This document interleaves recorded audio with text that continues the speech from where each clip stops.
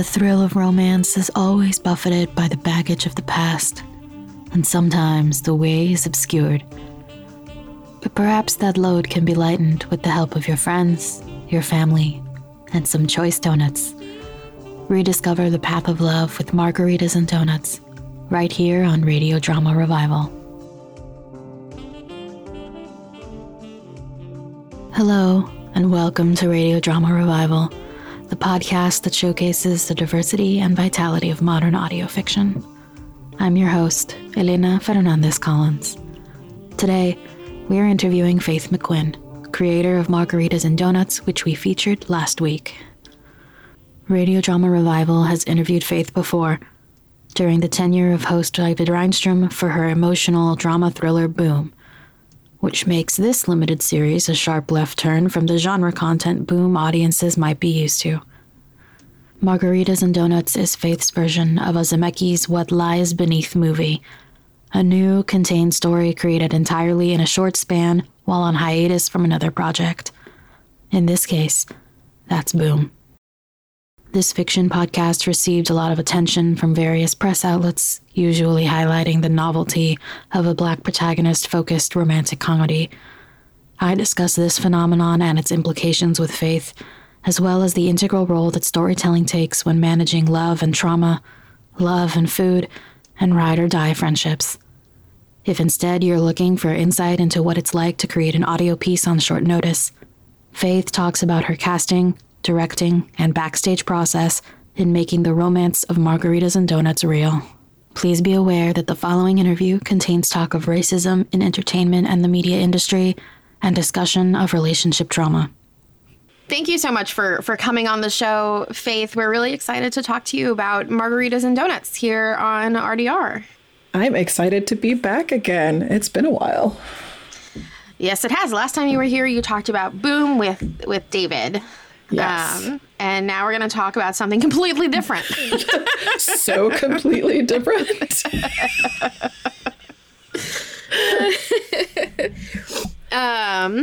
So let's do a bit of background work first, right? So your artistic work started in film before moving into creating audio with Boom. I'm curious as to what the differences are in your love for the two mediums. What makes them great and what makes a story work beautifully in one and not the other for you? Okay, well, film has been my thing since I was probably 12. I always wanted to be a writer, and probably around 11 or 12 years old, I was like, hey, people write movies. That's cool. I want to do that. So I got into that, and that was pretty much my life goal. Like everything I was doing in school and everything I was doing with hobbies was about becoming a filmmaker. I was a theater kid. I did all this stuff. So went to school, started making movies, worked in the industry, and realized about 9 years into teaching film that I wanted to make my own films again. And making films is expensive. And I had huge ideas. So I'm just like, okay, now maybe this audio drama thing can work. And I found that I really, really, really enjoyed telling stories audio only. And I think it was because I had to admit to myself that my weakest link, or I guess weakest trait in filmmaking, are the visuals. I love visual storytelling, and I think it's beautiful to talk about framing a shot and using colors and all that, but I've never been great at it. And I always felt like I was better at character development, working with actors and writing, and I get to do all of that with audio, and I don't have to worry about the color concepts and framing a shot and doing all of that. So I think in saying that that's the thing that I don't miss so much is probably what separates the two mediums for me. Media to media for me, whichever. Trying to tell a visual story in audio is really hard. Like you have to do dialogue. You have to explain it. You have to do this whole thing. You can't, One of the first short films I did when I got back into it with Observer Pictures was an experimental film, which was a poem. And it was all like, it was 5 people in 5 different locations and with 5 different looks. That's not going to work in audio. No. Like, it'll just be like, hey, those are different voices. And you had some birds back there and this other one, you know, so That's it's nice, like, I guess. so having that kind of visual storytelling is great. But when I want to dig into characters and I want people to really be involved in who these humans are and the world they live in, I feel like for me, it's easier to tell it through audio only.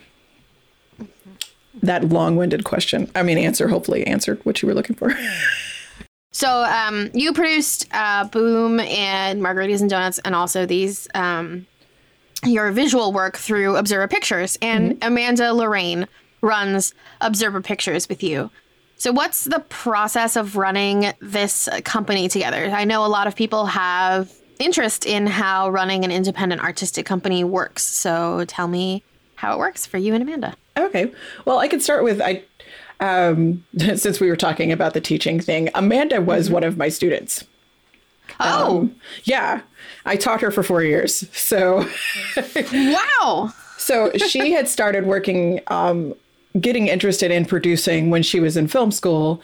And so anytime that I had an outside project, I was like, hey, do you want to come and be my unit production manager? Do you want to come and be my AD? Do you want to come and do this thing? So that all started with trying to get her, you know, behind the camera and doing this whole thing and seeing how it works. And then we started to work really well together. So it's like, hey, I'm starting this thing.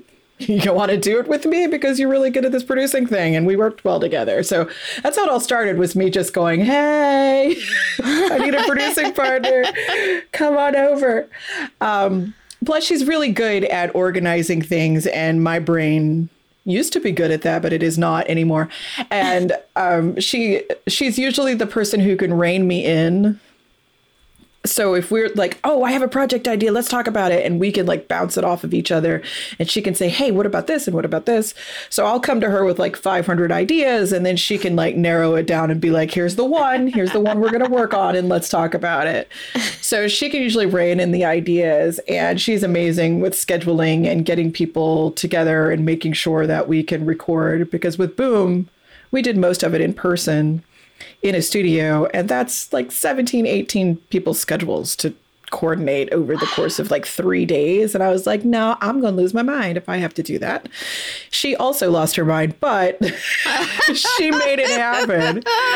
So that's really what it is. It's like, we're both creatives. That's never stopped. But when we're in the process of a project, it's me working on the writing and the character development, and it's her helping me bring it to other people so it like makes sense once you hear it. So like the polishing of it and making sure that we get the schedules worked out. So she's not completely the business side. She does help with the creative side, and she's a huge cheerleader and a big fangirl when it comes to the projects we do. She's like, I love this and I love this, and oh my God, and Josephine and Malik are going to get together, right? Because you're going to do that, right? And it always feels good when she's like, after she reads scripts and she comes back with this whole like fangirl mentality. It's the best feeling to have that kind of cheerleader on your side and work with you all the time. Yeah, highly recommend having a cheerleader working with you on your projects. Yes. Definitely a valuable person to have on a team. Especially since it helps you remember, oh, right, I was excited about this before I spent like a bajillion hours trying to make all of this work together. Right. And which is exactly what I need. Because her head isn't in the stuff 100% of the time like mine is. So she's like excited about it, but, you know, excited over there. And it helps a lot. That's good. So Margaritas and Donuts has been talked a lot about in the press for its genuine, though in some senses unfortunate, novelty as a rom-com featuring 2 Black professionals over 40. So tell me a little bit about your thoughts on the audience and press approaches to your work and what you want people to also remember when they're listening. I think it's wonderful that people are recognizing this celebration of Black love, especially older people who aren't new to love. And like you said, it's unfortunate that there aren't more of those in any medium, not just in podcasting. It definitely does not exist as much in film and TV as it needs to. Yeah. So I love that idea, but I also, and I say this with a whole lot of other Black shows, is that I wish it wasn't a Black show. I wish it was just, look at this amazing romantic comedy and yay, it happens to star a mostly Black cast. Like, that shouldn't be the lead-in. Mm-hmm. And two major articles that have been written about Margaritas and Donuts. One was by a Black writer and one was by a not Black writer. I'm not sure race-wise, but not Black. And the not Black writer was very much about, look at this Black show, look at these Black characters, look at this and this and this, and then talked about the story of it, while the Black writer was talking about Josephine is this and da da da da. And it's so wonderful that we're seeing a story about Black people. Like, it was not as much as an afterthought, but it wasn't the purpose of the story, because that was never my purpose of the story. I wanted to tell a story about something that I knew. And my best friend is a Black woman over 40. So why not tell this story?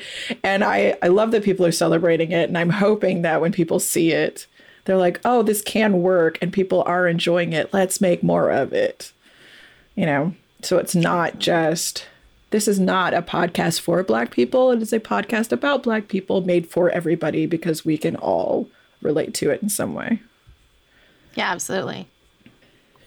Yes, this is something that I've noticed in a lot of press work, both my own as well, and press work of people that I have worked with, is this focus primarily, like starting a focus on the ethnicity or race of the creators or the cast or what's like the diversity, yeah, for whatever that word is worth. And then talking about the content of the show, right? And this is across not just fiction, but also in nonfiction podcasting, just across the board. And I think that we need to shake up the way that we talk about art. Yeah. You know? It's that idea of, like I said, you know, it's a Black podcast, or it's a Black film, or it's nobody walked into Avengers and called it, oh, this is a white movie. I'm like, nobody said that. Nobody said that. If they did, they were saying it behind closed doors and very far away, and probably shouldn't say it out loud. And but it's this probably idea not on the like, internet. Right. But it's this idea that it's like, oh, we made this Black movie, so only Black people are going to go see it, which is just dumb. And I'm just like, no. Is this when we all look at Black Panther and the way that people talked about Black Panther?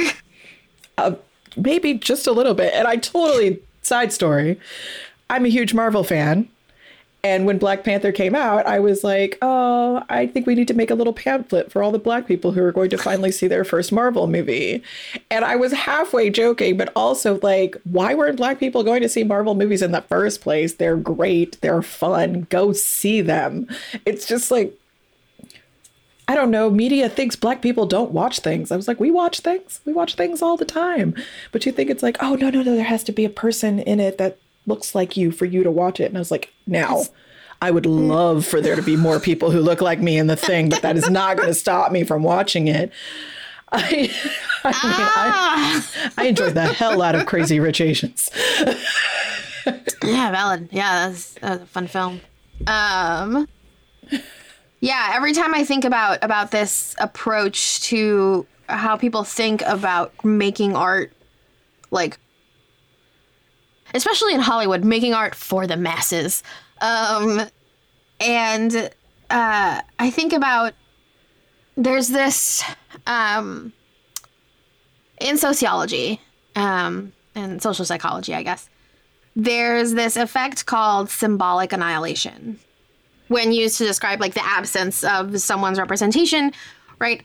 it helps. It's the effect of like promoting stereotypes and denying the existence of specific identities in society, and disregarding the legitimacy of an identity. And I feel like, okay, so when we're talking about representation in the press and the way that we, in critical media analysis, talk about work and we discuss representation and underrepresentation, I think that we kind of ignore this concept of symbolic annihilation a lot, which is a term in sociology that describes the effect of not seeing representation of yourself in the media that you consume.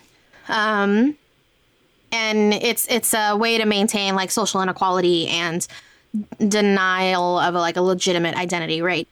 And I think that now that we are more in a state of like talking about, now that diversity has become a buzzword, that's the truth. Let me just say it like the way that it like popped into my head. Now that diversity has become a buzzword, all people want to focus on is the representation and not the fact that, hey, maybe your story maybe you should just talk about the story and it'll come out when you analyze the story, like instead of just like, there's more here than just this. And it's just like a very exhausting, sort of like Ouroboros, like eating your own tail kind of thing. Like, oh, we're trying to be better, but we're going to end up doing the same things because all we do is replicate toxic behaviors. I have to look it up so that I do not misquote. One of the first reviews, let's see if I can see them all. One of the first reviews I got for Margaritas and Donuts. Here we go. This podcast has been a pleasant surprise to me already. It has strong female leads while also not walking all over masculine characters. Instead, it seems to celebrate the qualities of good men while letting women be on equal footing. Another treat was the diversity in the casting. It was like the final thing that was said. And I was like, this is my favorite review. And it was just like this idea of like, you were talking about what rom-coms have a problem with. Yes. Strong female leads who are strong by stepping all over the male characters in it. And that was like not my point. I wanted these people to be on equal footing. And they just so happened to both be Black. And it's just, I've always tried to write stories that way, where I was like, I want to see myself in media. That's why I'm writing these stories. I want to see that. But it's also not completely my world. I know people from all backgrounds and all different ethnicities and countries. And I have friends in 8 different countries. So it's like, I'm not going to just write about everyone who looks like me because it isn't my truth. Mm-hmm. I got to write my truth. And that's what happens. Yeah. So, absolutely. Yeah. So one of the other things that you talked about, right, was the fact about your best friend. And so what a lot of people probably don't know or assume is that you are Josephine when in fact you're Kat. Yes. Right. Tell me a little bit about that. Tell me about your best friend and writing this, using this to like inform the way that you wrote Josephine and Kat. Okay. Well, Joy, who I talk about, she's in the credits. So when you hear the whole like inspired by her, I don't remember how I put her in the credits. I think story consultant or something, but it's Joy, and we have been best friends since we were 11. So we're 31 years into our friendship, and we are ride or die. And that's how I wanted to write Josephine and Kat, for it to just be no matter what happens, if we haven't talked in like 2 years, or if we haven't seen each other, or we talking every day, because that's the relationship that Joy and I have had, where it's not because we didn't want to talk to each other, just haven't talked. I wanted it to be this thing where it's like, I always know I can count on you. So I wanted to write the story of these friends who are in different spots in their lives, but still completely support each other. And it's not like, oh, I will tell you all the wonderful things you want to hear all the time so that you feel good about yourself. No, it's like, did you come here to hear the things you need to hear, or am I just sitting here to listen? And I know that there's a scene in there between Kat and Joe who, when that happens, and that is real life. Joy and I have been like, Joy's like, I have things to talk about. I'm like, okay, am I going to jail for you? Or are we just talking? It's like, what's happening right now? So it's a whole lot of, it's super realistic. I amped it up a little bit so that we could get more humor out of it, but it's not amped up that much. Joy and I are a little weird and a little silly. And hey, I happen to have twin girls, and my twin girls happen to voice the twin girls that are in the show. So they even slipped up a little bit every time they were supposed to say Auntie Joe. They said Auntie Joy instead. So we had to go back and correct that a few times. That's adorable. That's really cute. But yeah, she was a huge inspiration. She even laughed. She's like, everybody's talking about your show, and it's really mine. It's me. I made this. This has got my mark all over it. She's like, it wouldn't have happened without me. And I was like, you're right. You're right.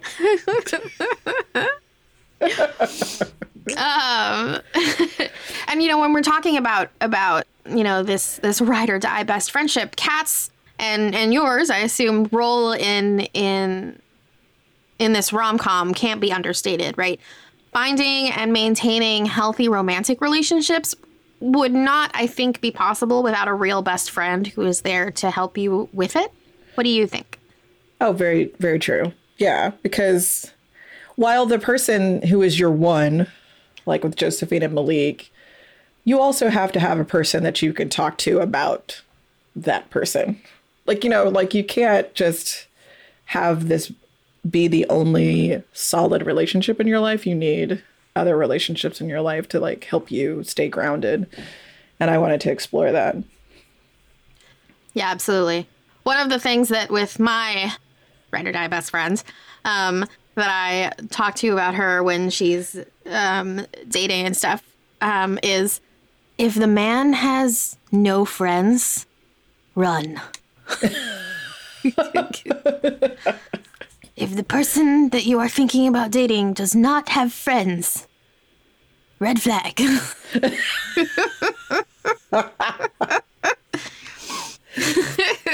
And this has been very valuable advice for myself also when I was dating. Just if they don't maintain any close friendships, maybe investigate that, because I think that has an effect on everyone, right? Not just men. It has an effect on everyone. And so I think that's I think it's very valuable to remember that you need more than one thing in your life that's a solid relationship. Yeah. Yeah. And speaking of solid relationships and trauma, I guess. It can't be a faith story without a little trauma. Without a little trauma, it's true. It's always there. Every time Josephine started looking for a reason to not trust Malik, and every time she ran away from him, I was just like, no, don't let the trauma win. But of course, that's not how trauma and fear works. It's not how it works.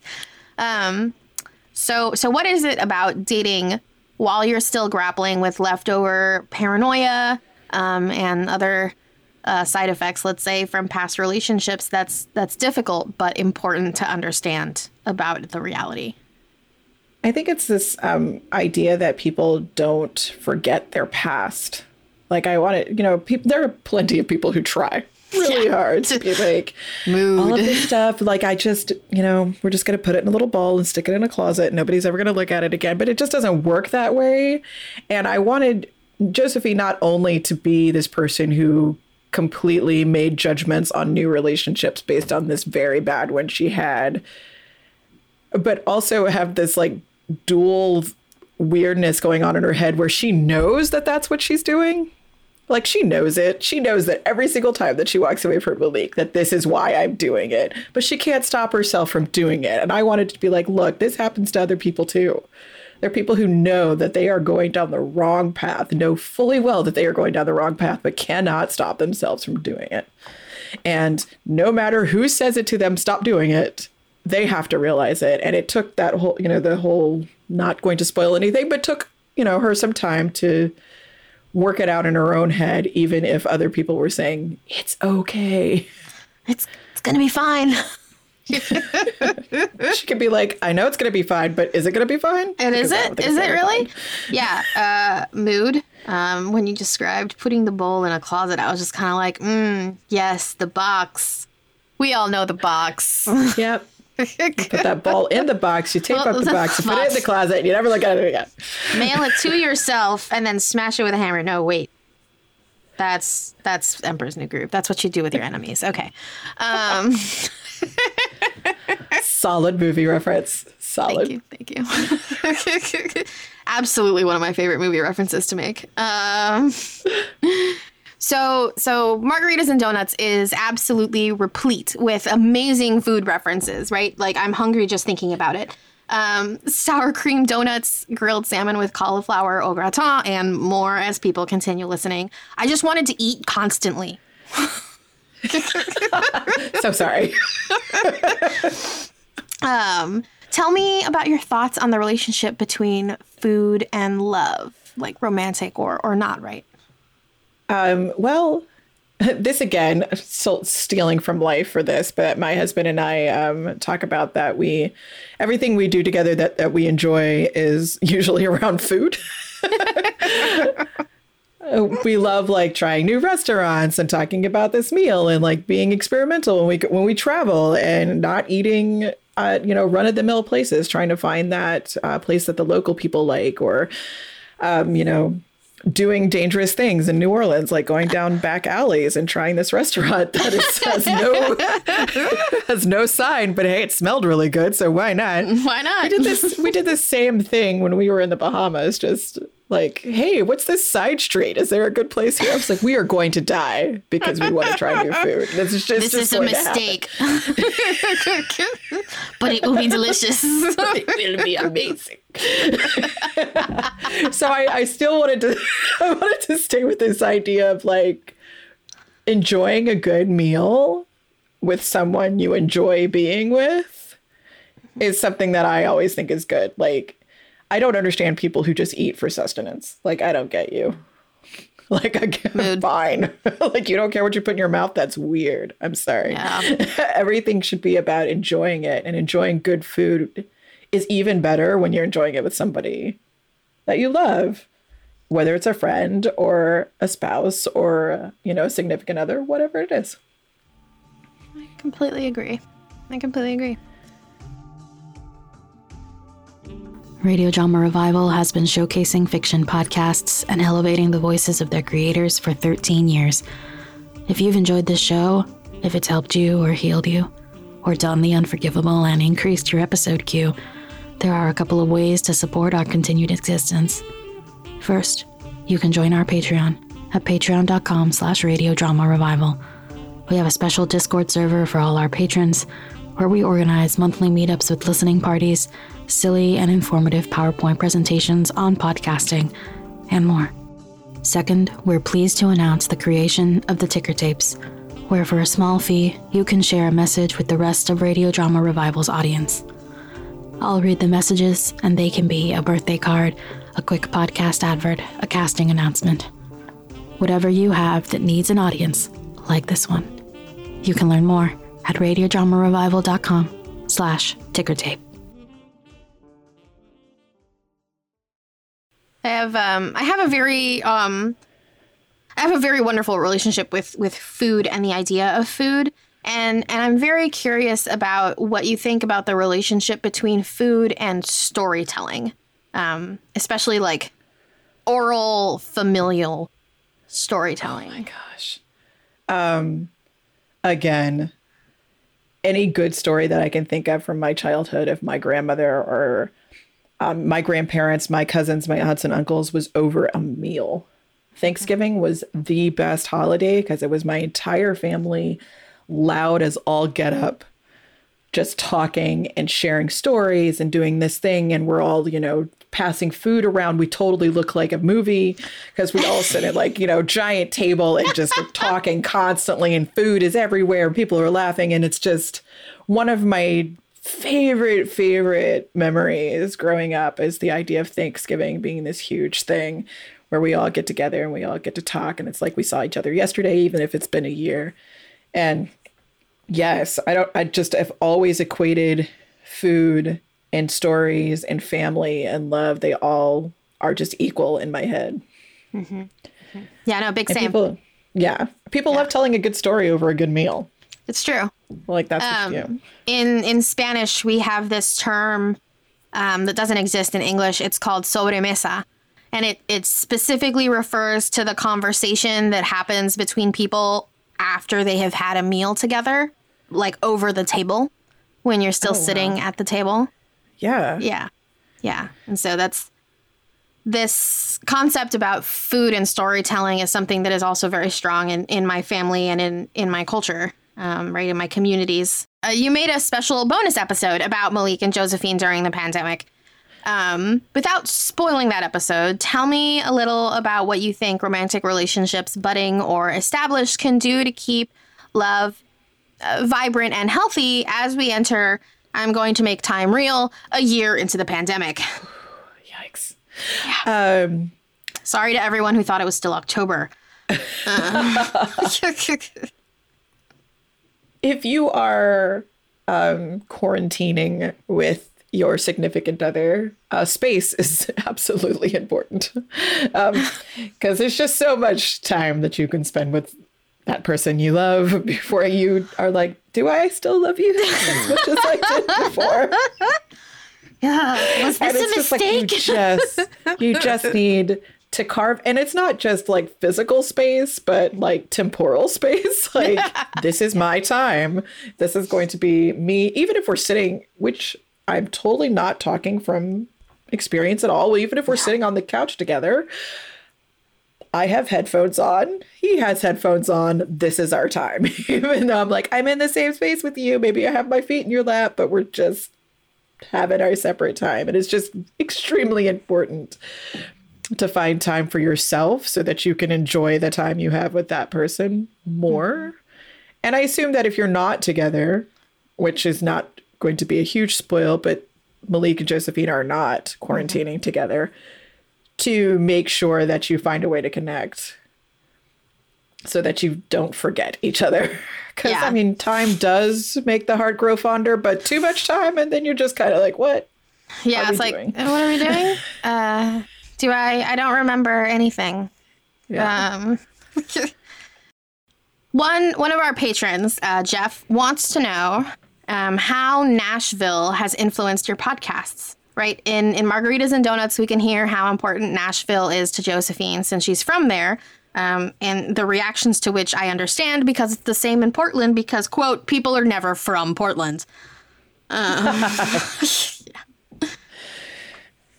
So for me, because I grew up here, it's familiar to me, not only just where things are, even though I made up a few places, but where things are, it's how it sounds. So I knew when Malik and Joe go on their dates, or when she and Kat are doing things, or when everybody, I know what those neighborhoods sound like. I know what the streets sound like. So it's this idea of being able to build a very realistic soundscape because I know what it sounds like. And Josh, my sound designer, who has now moved away, he's no longer here, but he was in Nashville too. So he also knew what these areas sounded like. So it made it comfortable for us to be able to create this. And I could say, hey, we're doing this restaurants in the Gulch, or they're going to be downtown, or they're going to be here. So it's like, oh, I know what kind of sounds to build around that because we both knew what downtown Nashville sounds like, or what the Gulch sounds like, or, you know, different areas of Nashville. So it's fun to do that because I still, even in the audio world, I still think visually. So when I'm building things, I'm thinking of, what part of Nashville would this be in? What part of the city? Where do they live? How long does it take them to get there? I still think about all of those details. And it's easier if it's in a place that I know. Absolutely. Like I'm not going to put it in New York. I've been in New York once. I was like 8. I'm not going to be able to do that. It's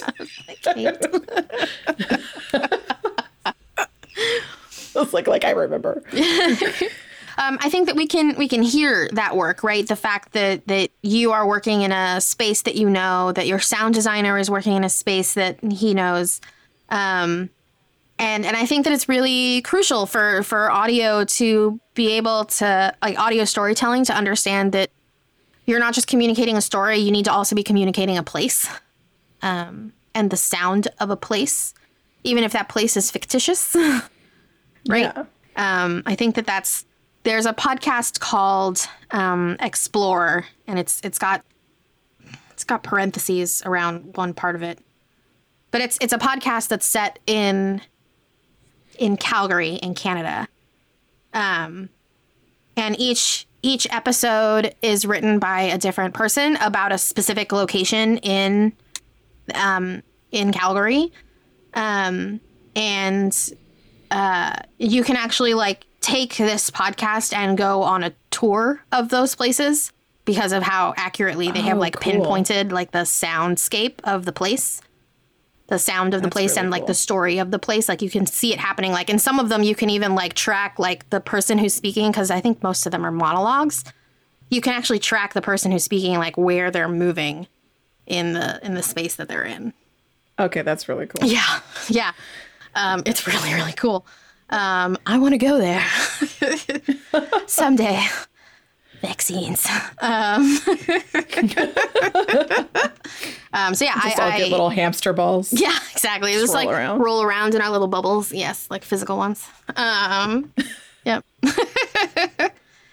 So yeah, I appreciate that, the dedication that I can clearly hear in your work about Nashville and the sound of Nashville. Because yeah, the sound of when they, like, end up in a restaurant, right? It sounds like its own restaurant. It sounds like it doesn't sound like, if I were to compare the sounds of restaurants from, like, a couple different podcasts, they wouldn't have the same sound. And I think that's really important. Also, didn't you, like, make a logo for... Oh my gosh, yes. Okay. So the Fork and Feather came out of a joke. There was a bingo card a few years back of which ones of these restaurants are real and which ones are just words put together. That's totally a thing in Nashville, by the way. And now I'm going to look it up because it's hilarious, and I need to share some of the options on the bingo card. Right. Extremely good. But one of the words just put together was Fork and Feather. And I was like, that is honestly the perfect name for a restaurant. Mm-hmm. And it would be in the Gulch. If you guys are from Nashville and know the Gulch, then you are totally laughing with me. It'd either be in the Gulch or 12th South. Mm-hmm. I've decided it's one of those. But here are some. I'm gonna name like 3. Mm-hmm. 2 of them are real. Oh, okay. Okay, so Rolf and Daughters, Butcher and Bee, Little Octopus. Oh, actually, all 3 of those are real. Sorry. Oh, okay, I was about to say, like, wait. But like Holler and Dash is a restaurant here. Milk and Honey is not. Modest Donkey, not. Modest Donkey. Man, that's a name. There you go. Oh, but yeah, that's very but funny. Like, you know, Milk and Honey. I would go to a restaurant called Milk and Honey. I would totally go to a restaurant called Milk and Honey. Yeah. But like, yeah, Fork and Feather was on this list. It's very good. Holler and Dash is a great restaurant. So if you guys ever happen to be around here and you want to go to Holler and Dash, it's really good. So is Little Octopus. But I was like, oh, this is hilarious. We should do this. And when I have writer's block, I tend to get artistic. This is how the covers for the podcast happen. I usually make them when I can't write anymore. I'll do that. So what happened this time is that I happened to make a logo for Fork and Feather, like a full on. It was established in 2018, 19, whenever the show came out. And I made a sign. If you're a Patreon member, you have access to tote bags that are Fork and Feather tote bags. Gotta get the tote. And I've had random people ask me, they're like, where is Fork and Feather in Nashville? And I was like, it doesn't exist, but I'm so excited that you think it does. That you think it's an actual restaurant. And you think you're bad at marketing.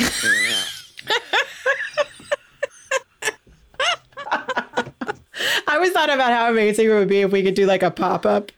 Like, I have a friend who's a chef here in Nashville, and I was like, I could call him and be like, so what do you think would be on the menu? You have to do the steak tartare because we already talked about it. We talked about it in an episode. You got to do the steak tartare. I guess like the roast hen. Yeah. It's like both of those things have to happen. Oh God, Margaritas and Donuts pop-up restaurant. All right. We serve neither margaritas or donuts. Good. Serve steak tartare and roast hen. Goodbye. Maybe we'll do a sour cream donut. Yes. And now I'm hungry. Okay. Yeah, there you go. That's right. Now you suffer. In previous interviews, you've called Margaritas and Donuts your What Lies Beneath. So for those who don't know, Robert Zemeckis made the movie What Lies Beneath with Harrison Ford and Michelle Pfeiffer on a hiatus break during making Castaway. So tell me about your What Lies Beneath. What led you to making this while on hiatus from Boom, and how did that process of making it on hiatus work, if it worked any differently? It worked completely differently from making Boom. There was a lot of planning in Boom. We had casting processes. I had a whole schedule of outlining the scripts and writing them and doing all of this stuff. And Margaritas and Donuts was, hey, I have this short film script that the contest people didn't like. They said it was too short. And shall we make it into a series? Sure, let's do it. And just asking people if they wanted to be a part of it and just going, okay, yeah, you have this part, you have this part, you have this part, you have this part. And, you know, not doing everything was seat of the pants, which is not how I work in any way whatsoever. But it was fun. And it all just happened very quickly. Like, we just got into it. In fact, Amanda was like, wait, what? What are you doing? Like, I already found the cast, and she's like, hold on. What are we doing? Faith smote the ground and up popped Margaritas and Donuts. Fully cast and on the podcast feed. And yeah, so it was all just seat of my pants doing this thing and like just going, okay, here are the episodes. Let's record it. Let's make it happen. And we just did it. And mostly because I needed to finish it before Boom picked back up. And the reason that we were on such a long hiatus was babies. Babies, yes. Garrett Delosier had a new baby, as did Melinda. She had a new baby. So like my two leads both had babies. So I'm like, guys, children, really? Now? So I wasn't sure how long before we would be able to get back up, but I didn't want to be in the middle of another podcast while we were trying to work on this one. So I was like, make it happen as fast as possible so we can get it out. And I'm pretty sure all 6 episodes happened before Boom. I thought for a moment that you were like, make children happen as fast as possible. And I was just like, Faith, you know that children grow at a prescribed... Oh, she's talking about Margaritas and Donuts, not children growing. Talking about my creative child. My creative child. Not like growing human children, okay. Oh, yeah. I was so confused. But yeah, it was crazy. It was crazy. And I'm like, I never thought it would be more than just this little project I got to do. And I'm so excited and always completely taken aback when people are like, I loved it. It's so good. And I want more. And I was like, I had no plans for more. This was it. This was the thing. This is it. This is the whole thing. Here's a special episode as like a consolation prize. Right. And that's, yeah. And the only reason the special episode happened, let's just thank Tavius Marshall, who does the voice of Malik. He was pushing. He was like, we need to do another one. We need to do another one. I was like, I don't have another story. He's like, well, I do. I was like, okay, then write it.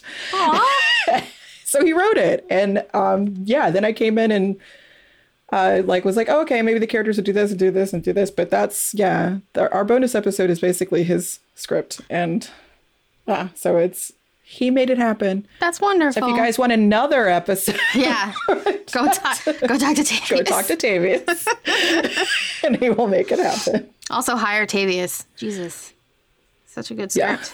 Yeah. So since we're talking about the process of making this, another one of our patrons, Katie, wants to know what your process is was.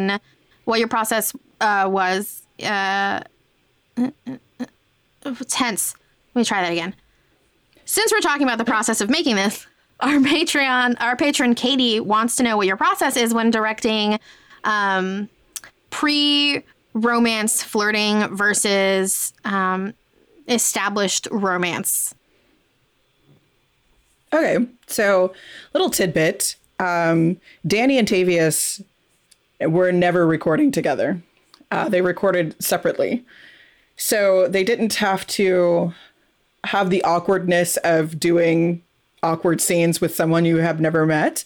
But I did want them to lean into the awkward. So when we were so all of the stuff, the meet cute and the first date were supposed to be as awkward as possible. I was pushing it's okay to trip over your words. It's okay for it to be like weird, nervous laughing and do all of this stuff. And I wanted them to push into that. But then once they're established in their relationship, I wanted it to be more of a act like you're talking to this person that you've known for years, that it should be that familiar already, that you're that comfortable with each other. So think of it as they're both married. So I'm like, just act like you're talking to your significant other. Nice. There we go. That's helpful. And I feel like they rolled with it, and I think they both did awkward quite well. Oh, they did. They truly did. And then when it gets a little more comfortable, I feel like you can hear the shift in the dialogue. And I'm still, like, again, baffled at the idea of doing fully remote, and trying to get them to match energy within a scene was a lot of fun and a bit of a challenge, but fun just the same. Absolutely.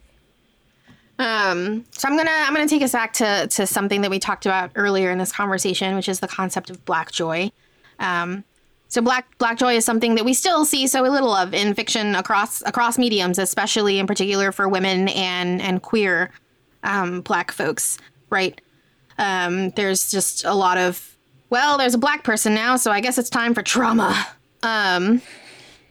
So what's the importance of Black joy that you think a general non-Black audience would not understand? Black people have experienced a lot of trauma. Again, why I have to do this, I'm doing it anyway. It's me saying that Black people have experienced a lot of trauma is not to try to denounce anyone else's group of people experiencing trauma.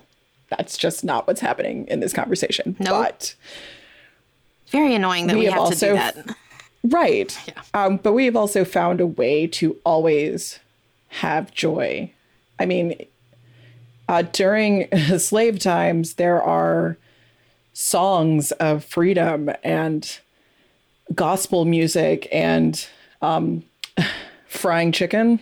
The idea of, like, trying to make the scraps that you were given into something worth eating. It's like you always have to find the joy in a situation or you die. Maybe not physically die, but die inside, and you're just this hollow shell of yourself if you cannot find joy.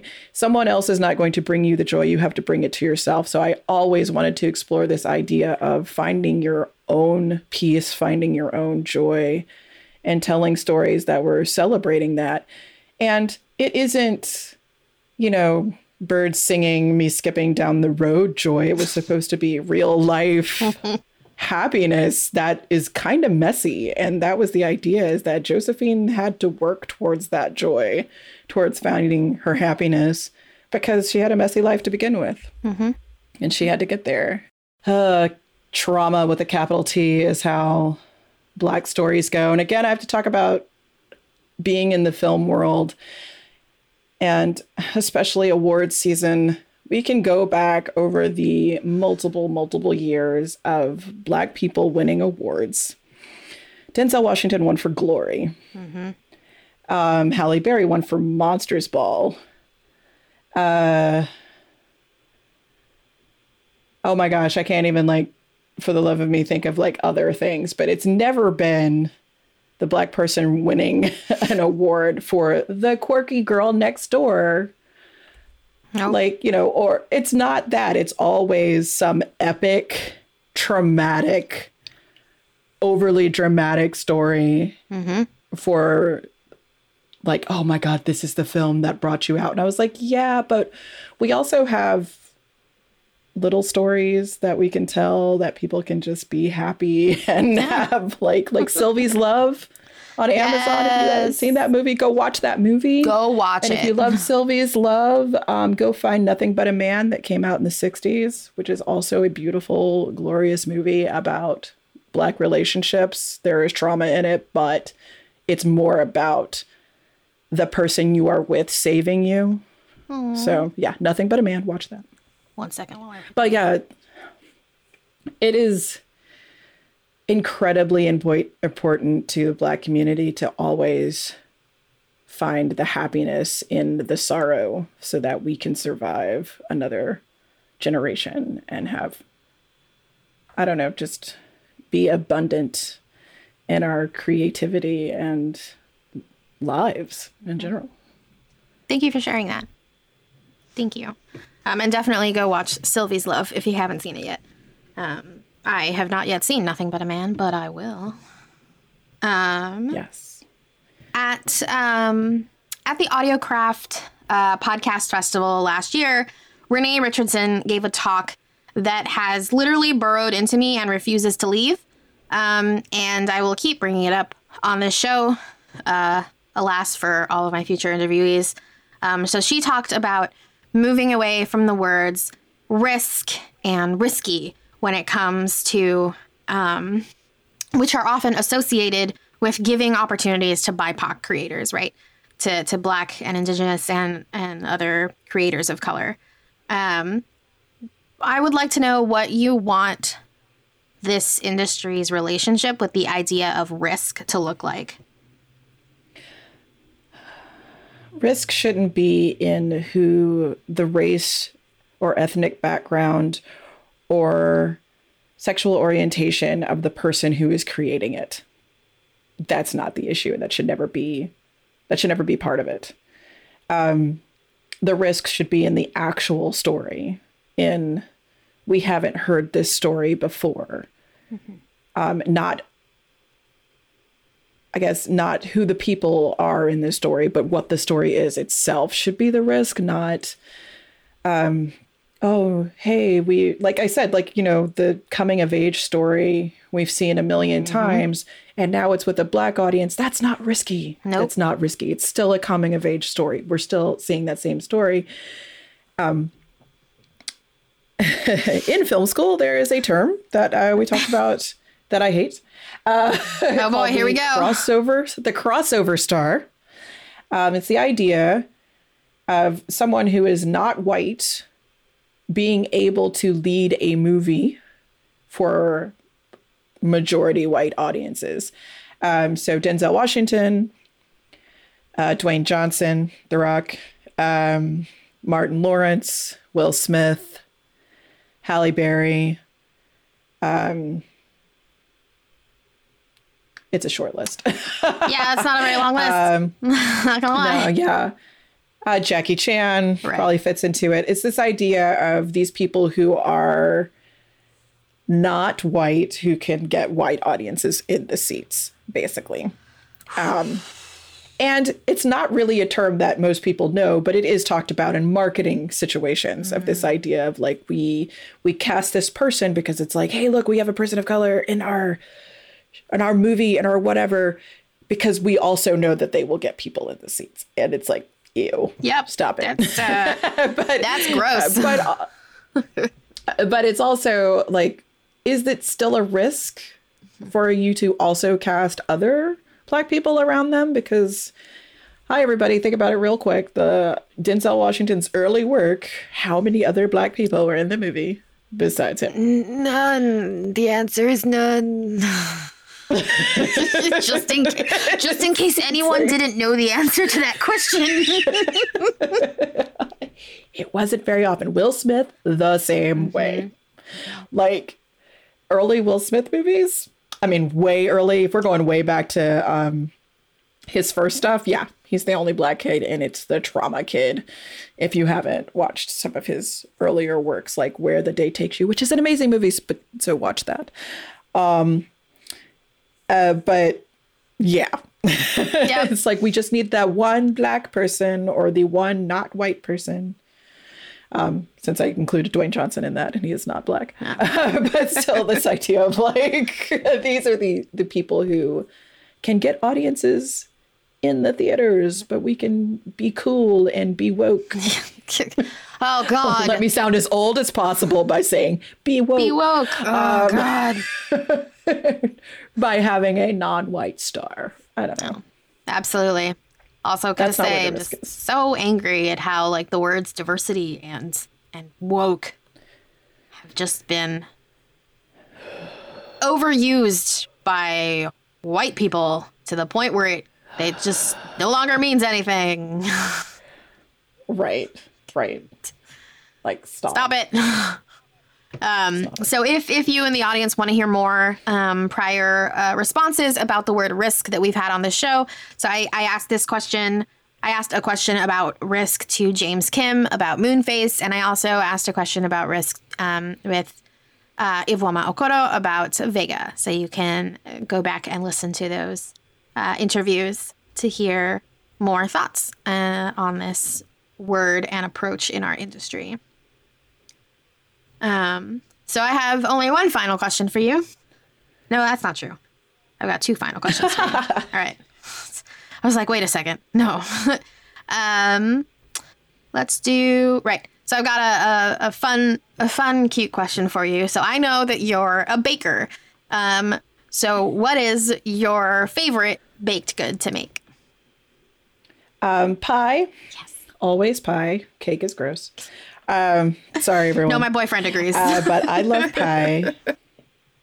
And around Thanksgiving and Christmas, I always make a cran apple pie. And my summer pie is peach blueberry. So those are my two like go-to pies. Cran apple and peach blueberry. And in fact, here's a weird thing. The studio that we use to record Boom and where we will go record again if we get to record in person, called Pod Studio One. Carl, who owns it, wants me to pay him. Oh, amazing. That is, every time I say, how much is this going to cost? He's like, 2 apple pies. It's 2 apple pies. And I was like, okay. Amazing. Okay, I can do that. If we have to do a whole weekend, I make like an entire like pan of pies. So I show up with like a dozen mini pies and then 1 big pie. Wow. Yeah. Baking queen over here. It's incredible. It's a weird thing, but I love him for it because it does help us out. It does. I'm very glad. That's a really wonderful way to barter your skills there. Very nice. I to just describe to you how difficult it is in a pandemic world where we like have get-togethers where dessert is involved. My boyfriend hates cake, and my best friend hates cooked fruit. Yeah. Oh. So I was just sort of here like, I guess I'm gonna make a pastry. What do I do now? Frick. Cheesecake? Cheesecake. The answer is actually generally tres leches. Which for anyone, that is cake I can get behind. That's because, as my boyfriend says, it's basically not cake anymore. For anyone who's not, that is so true. It's for anyone who's not aware, it is a Puerto Rican dessert, and it involves it's a yellow cake, yellow vanilla cake that has sat in 3 different kinds of milk overnight: sweetened condensed milk, evaporated, and depending on who you are, like whole milk or something else. It's delicious. It's so good. Oh my gosh. So finally, you have a new podcast dropping this year, Apollyon. Yes. Okay, good. What can our audience expect from it? Tell us a little bit about the story, because this is a departure from your previous work. Yes, I'm doing the thing I said I would never do. I'm doing sci-fi. Oh my gosh. Told myself I would stay away from it because everyone does sci-fi, but guess now you're what? doing sci-fi. I'm a huge sci-fi fan, so it happened. I can't believe that you, a huge sci-fi fan, told yourself not to make a sci-fi show. Well, it's like the idea of like you never want to meet your heroes. I'm like, don't write sci-fi. Don't do it. Don't do it. Ah, crap, I'm doing it. I'm doing it twice, in fact, because I haven't. Oh my God. That's also, but anyway, but this one takes place 100 years in the future. Sorry for this is current event trigger warning. It's a virus that has wiped out 75% of the population. Right. And it's 30 years out from that virus happening. And when did you start writing this show? Actually, like 5 years ago. Yeah, that's what I wondered. Sorry. All right. So all the people who wrote about pandemics before 2020, those are the people who are at fault. Yes, that's how that works? No. Yeah. It's completely and totally my fault. But yeah, so it's like 30 years out from this horrendous pandemic. And the main character is Theo Ramsey, and she is a virologist. And she and her lab partner, Gabriel, may have just discovered a vaccine for said virus. So that's where this story begins, is with the possible discovery of this vaccine. And it's going to get a little twisty and turny, and I'm kind of excited about it. And we just did our table read. Oh, man. And I loved hearing it out loud. I'm always like giddy when I finally get to hear things out loud. And my cast is absolutely amazing. I'm so excited about all of them. And I'm excited for all of you to hear every single one of them in this podcast that will come out soon. Probably soon. Sometime in April. That is soon. The plan. Okay. Sometime in April. Yeah. Wow. Yeah. All right. I'm looking forward to Apollyon and everything that you're doing over there, because I think it's going to be amazing. And because, of course, it is faith, there is always going to be a little bit of trauma sprinkled in there. Just a little sprinkling. Little smidge. Chalky sprinkles. I just said that live on mic. All right.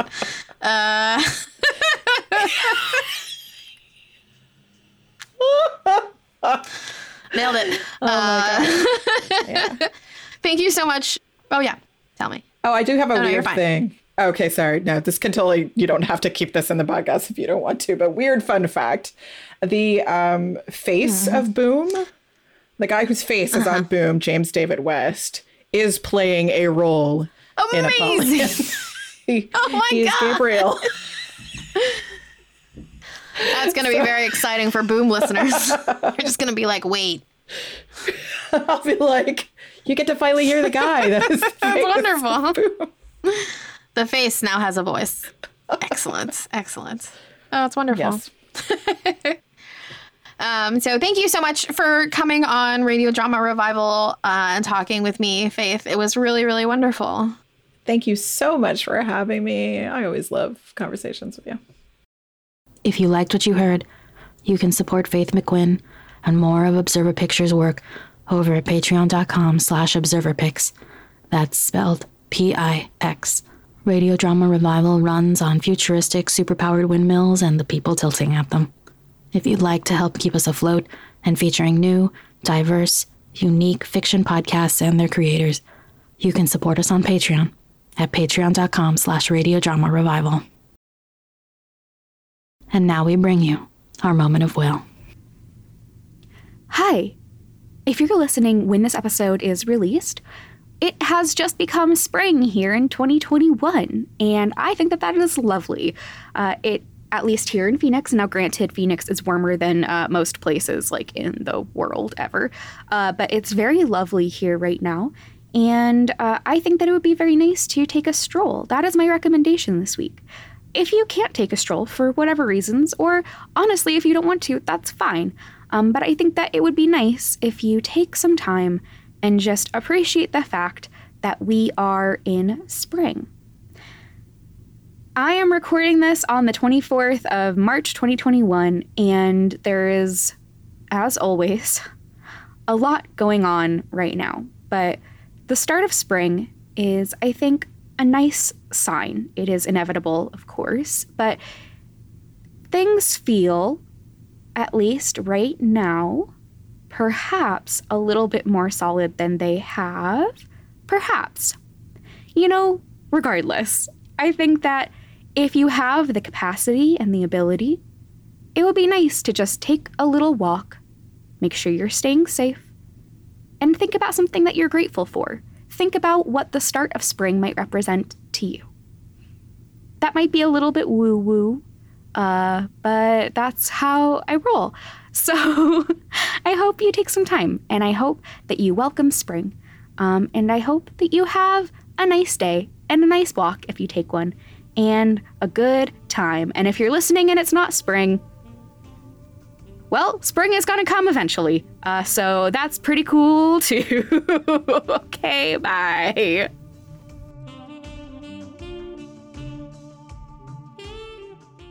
That means it's time for the credits.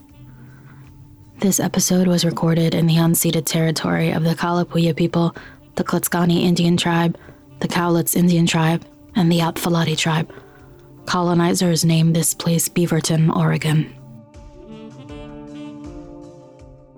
If you are looking for ways to support Native communities, you can donate to Nourish Our Nations Arizona, an organization that provides essential food items to Indigenous families from more than 6 tribal communities, including White Mountain, Navajo Nation, and Gila River. Their GoFundMe is www.gofundme.com/f/nourish-our-nations-Arizona.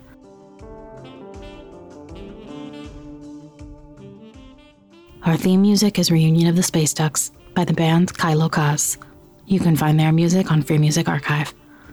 Our audio producer is Will Williams. Our marketing manager and associate audio editor is Ann Baird. Our researcher is Heather Cohen.